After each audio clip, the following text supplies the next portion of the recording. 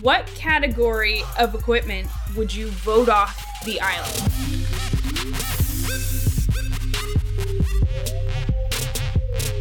Hello, everybody, and welcome to episode number 88 of No Pets Given. I'm Miranda, and I've got Harry, Tony, and Adam with us today. Adam stepping in because Chris is caddying for some guy on the Corn Ferry Tour. That's what he told us. I wish I had a name, but he said the guy I'm caddying for tees off at this time. So, Adam, welcome.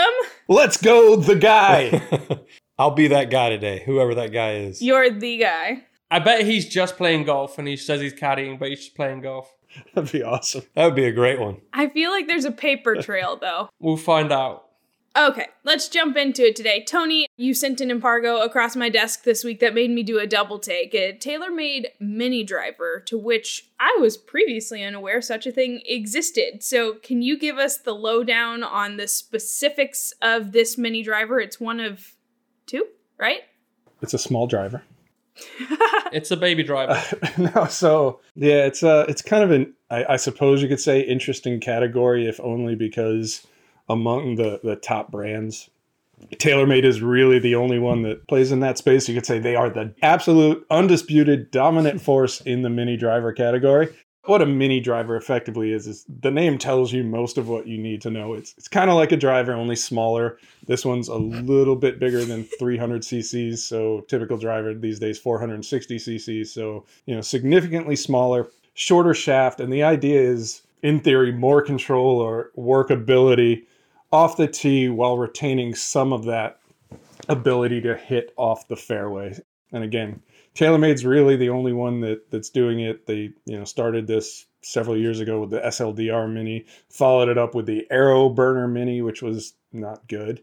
And Callaway released a Mini at that time as well, the Big Bertha 1.5 Mini, and then nobody did anything for a number of years. TaylorMade came back 2 years ago with the, what was it? I can't remember what it was called. That's kind of the lasting impression it has left on me. It sounds like a T-less driver. It needs to be in this category. So, and that's what I was going to say. So, if you're looking at like what else is like this, there's the GX7 from infomercial fame, the T-less Harry mentioned. I think Hyriko Golf, for example, still sells what they call a Thriver, which is the idea of like a fairway wood driver kind of mix. So it's similar like that. It's, sort of like just smush these two things together and have a somewhat unique product, I guess. So, Adam, what situation on the course would someone use a mini driver? Or is it a specific type of golfer that a mini driver is made for? It is for a super specific type of golfer, and that would be the golfer that wants to make the game harder than it already is. Okay? They love this. I remember in a previous life in a different business when drivers were going from, let's say, 280 cc's to larger. There was no limit for a while on size. I actually remember being a part of a design for a 500 and a 1000 cc driver, believe it or not. And I'll never forget the people that love, like the hardcore people on the forums, were against more forgiveness, right? They wanted harder, more difficult. And I look at this as something that gets approved for a PGA Tour Pro for an event, through the USG approval process. And then the guys on the forums go, hey, man, Phil Mickelson's playing 13 drivers this week. So that mini driver, I'd really like to get that in my bag too. It's a novelty thing to me. I don't think you rarely see them in anyone's bag. And if you do, it's somebody that is probably dressed with a white belt and wants to make the game really incredibly hard. Well, you say like I did carry the SLDR Mini for a better part of a season. And for me, like I actually hit it well. When did you use it? So I used it anywhere. But hold on. Tony is the perfect example of this. He loves making the game as difficult as possible. He plays lob wedges. He might play a bullseye. I haven't checked in a while, but I think he plays a mini driver. He changes irons on a day-to-day basis. Yeah. He can't even give us a what's in the bag. Still, after a decade of working in my golf bag, hasn't been able to do it. In fact, is there anything new in your bag, Tony, that you haven't updated us on? I don't know.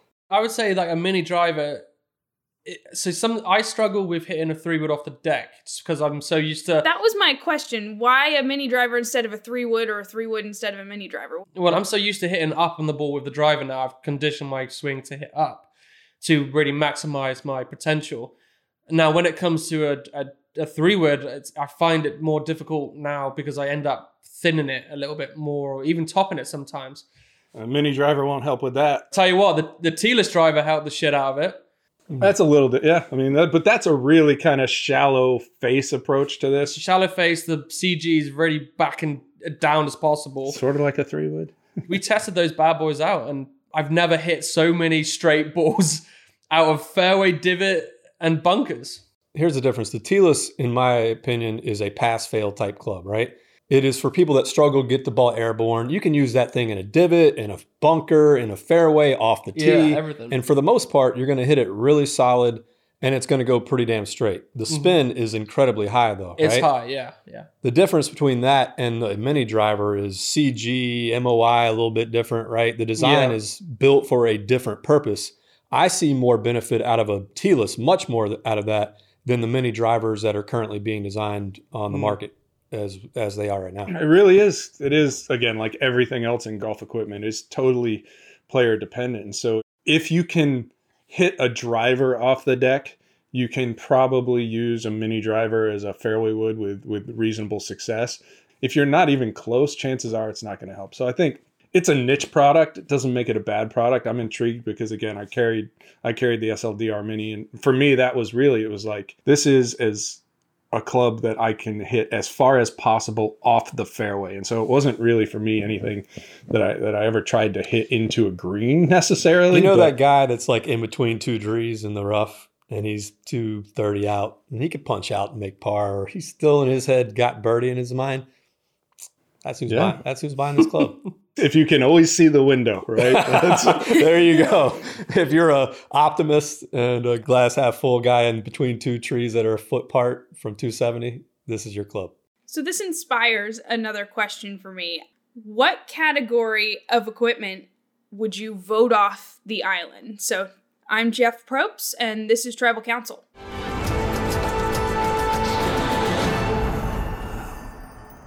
We're just doing one. Harry wants to eliminate everything. I know, right? It's tough. Here, I need a tiki torch. Does anyone have a tiki torch? In my basement. All right, I'm ready. Okay, Harry, please cast your vote. SGI. Okay, in your confessional, you have to give us your reasoning. I hate those clubs. I know it's for a niche. It's good for the older generation who struggle to get the ball in the air, but they're like fishing rods to me. I just hook the crap out of them. Do not like them, and this is my personal preference. So yeah, there you go. Okay, so that's one vote for SGI. Adam, cast your vote. Yeah, I just want to point out first that Harry just eliminated the clubs that are meant for the largest like swath of golfers on the planet. Yes, I know. Yeah. Anyway. The lob wedge. A lob wedge. But it's got a little special note for someone. Tony. I would say there's not many more clubs in the bag that have more people want to hit that particular club that has unfortunately added more strokes to their handicap than any club in the bag. You see people either do one of two things. Really, they, balloon it straight up in the air, goes about 8 feet and doesn't do anything, which looks really impressive, or they skin the shit out of it and they braise your eyebrows when you're standing on the other side of the green. I think it's kind of a pointless club for the majority of golfers unless you're somebody like Phil Mickelson or something. Cool. Tony, please cast your vote. Shit two-piece matte finish golf balls. I can't blame you for that. That is a category. That is a really good answer, Tony. Give us your reasoning, if it's not self-explanatory. Zero performance benefit. Two-piece golf balls, you give up spin around the green anyway. Most of them are soft, so if you're a mid to high swing speed player, you're giving up speed. And toss in the matte finish, which is incredibly inconsistent when you hit just a little bit of moisture, and it's like lose. Just go get a decent golf ball. I mean, Jesus. Tell us how you really think, Tony. Let me ask you a question. Do you think the range balls that we tested, which is the most popular one, the Pinnacle that we've tested, would be a better choice to just pluck a dozen off the range than playing the shitty two-piece matte golf ball? Yeah. It would probably be similar. Like, I can see him sweating trying to find this answer. but again, because the mat, they're usually soft and people love that soft feel. But I mean, we'll find out. We'll definitely. Yeah, I was going to find say out. we'll find out in the next couple of weeks. But yeah, I just, like I said, zero performance benefit. In some cases, visibility benefit. But guess what? You can get a yellow ball or even an orange ball in a urethane finish and still see it in the air and then not have to eat the on the rest of it. So yeah, I just can't. I won't. So in our ball test, are we going to be testing matte two-piece shitty golf balls? No, but Okay. we have data on two-piece matte shitty finish golf balls, so we kind of know what that looks like already. Hey, Linz. But we are going to test the range balls as part of it, so we'll be able to compare and get some ideas on what that looks like. I'm kind of surprised nobody said the same thing. And I bet that there are more answers. If we had more people on the panel, we'd have like 6 categories of things to eliminate. Well, I'm like trying to think of it in like, yeah, there's niche stuff, right? So talking about the mini driver, you could go, oh, we shouldn't have mini drivers. But there is a player that benefits from that. For some golfers, there is a performance benefit. Even when I think of every ridiculous category, like chippers, okay. An abomination, I sure, forgot about that one. probably. But for some guys, legitimate performance benefit. Chili dip the wedge. Shit two-piece matte finish golf balls. It's right in the name, right? Shit. So there's no performance benefit. Okay, let's move on. Tony, you give us the best shout. So what time is it? Mailbag! Our mailbag question today comes from Scott Gilmore, and it's in the same vein as kind of what we were talking about earlier, but what is the biggest overhyped piece of marketing or tech that you've heard of recently? I would say one, just based on my expertise, is Nike golf shoes. Ooh, okay. You put those down any chance you get. Any opportunity. It is though. Yeah, because it's got so much hype, and the one that Brooks uses, the one that doesn't know it looks like a spaceship for a spike, and they got 3 of them, and we have no idea are they in the spiked or are they in the spikeless? Well, they're not removable, so they're spikeless. See, I'm confused. It's stupid. To hybrid? It It's is a hybrid shoe? No, it's just stupid. It is one of the most uncomfortable shoes. Incredibly narrow. My Achilles were non-existent. He's still like, 2 years later, he's still my Achilles. It was bad. That's right. We did these in a hype meter. Adam, you laughed when I asked the question. Do you have a good answer? I'm going to probably plead the fifth on the first thought I had. Aw. Actually, when Harry brought up what he brought up, I would say the biggest discrepancy and polarizations between what people think to be true and what we see in testing. I mean, Nike shoe is definitely up there. I will throw in one that, gets brought up on the site and just got brought up not too long ago was, PXG irons have been hyped quite a bit and they have never really tested well. So that's another one I would bring up. Okay. Tony, what do you got? Marketing or tech that you've seen recently? Marketing and we used to just kind of cling to everything and go nuts, and now I just kind of quietly roll my eyes. But if you notice, like a lot of the ads that Callaway is putting out for the Chrome Soft line now, like they tag it with better for everyone, which is, patently absurd for any piece of golf equipment, period. There is no single piece of equipment or even a group of 3 things like their Chrome Soft series of golf balls that is better than for everyone. What really kind of put me over the top, and this is a little inside baseball, but I'm gonna share this story anyway. So a few years ago, Callaway was not participating in our Most Wanted testing program, weren't sending stuff in, and we had calls with them, and one of the sticking points was for them that they felt that when we named a club Most Wanted, what we were saying was that it was the best club for everyone, and that there was no piece of equipment that was the best for everyone. And so when I see, a golf ball ad stamped with better for everyone, I'm just like, Jesus Christ. Like, Okay, so rewrite the slogan for them. What should it be? Redonk you soft or better than it used to be. I don't know. Well, it's interesting, like Callaway specifically, we used to have this thing called the fine print police, and we would go read the fine print and claim that the company would make and, blow it up on the screen. And back then they were making claims, a lot of people were, but they were making more than anybody, about 2 clubs longer. Do you remember this, Tony? And there was a lot of infighting between brands and lawsuits and things Callaway like and that. TaylorMade were just like, you made a claim, here's our letter from our legal department. And then, we'll make a claim. All right, here's your letter. So how this has evolved has been from 2 clubs longer to then they started saying things like redonkulong, which, kind of got the same impression, I guess, but didn't get sued over it. And now they've gotten rid of redonkulong. It's better for everybody. You know what I mean? It's just good. Okay, good stuff. Good answers there. And thank you, Scott Gilmore, for your question. Before we go today, guys, we kind of hinted to it earlier in the show, but we won't have a show that is going out next week because we will be at our ball test. Tony, can we tell them where we're going? I think so. Yeah, we'll be down at Scottsdale National Golf Club, spending some time with the robot. Sweating our butts off, right? Yeah, it's going to be unseasonably cool in Arizona next week. So right around 100, low 100, so not too bad. What I was afraid of is, it's July in Arizona, so 115, 120 is not out of the question. And so that point. So when I had the call with the engineer that's going to be running the robot for us, that was one of the things. I was running down test parameters and making sure everything we wanted to do was going to work. And then I was also like, and also, how do we not die? Not on our list of things to do. Yeah. Tony, can you give us just a quick synopsis of the main things that we're going to be testing and working on while we're there? Yeah, I mean, it's going to be kind of a repeat of what we did last time. So we'll be looking at, multiple golf balls, obviously, multiple models. I think we're looking at 35, 36 models we'll be testing.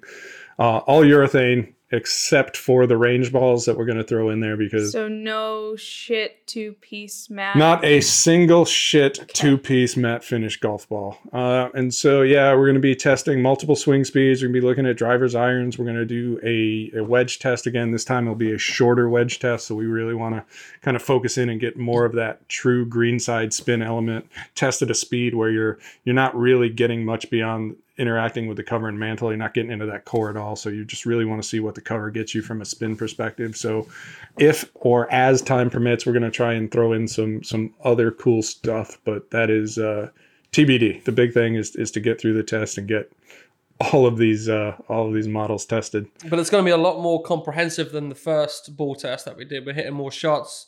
We're hitting more golf balls.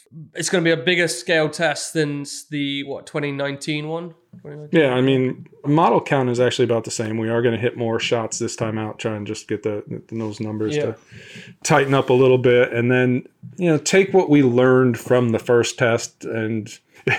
We weren't prepared for the unexpected, I think it's fair to say, right? When you see balls duck hook and things like that, you're just sort of like, holy shit, what happened? Now we kind of have a plan to deal with that and build on that and gather information if those things happen. See if we can then take that back to the ball lab and kind of reverse it and reverse engineer and say, all right, what do we see here that can explain this?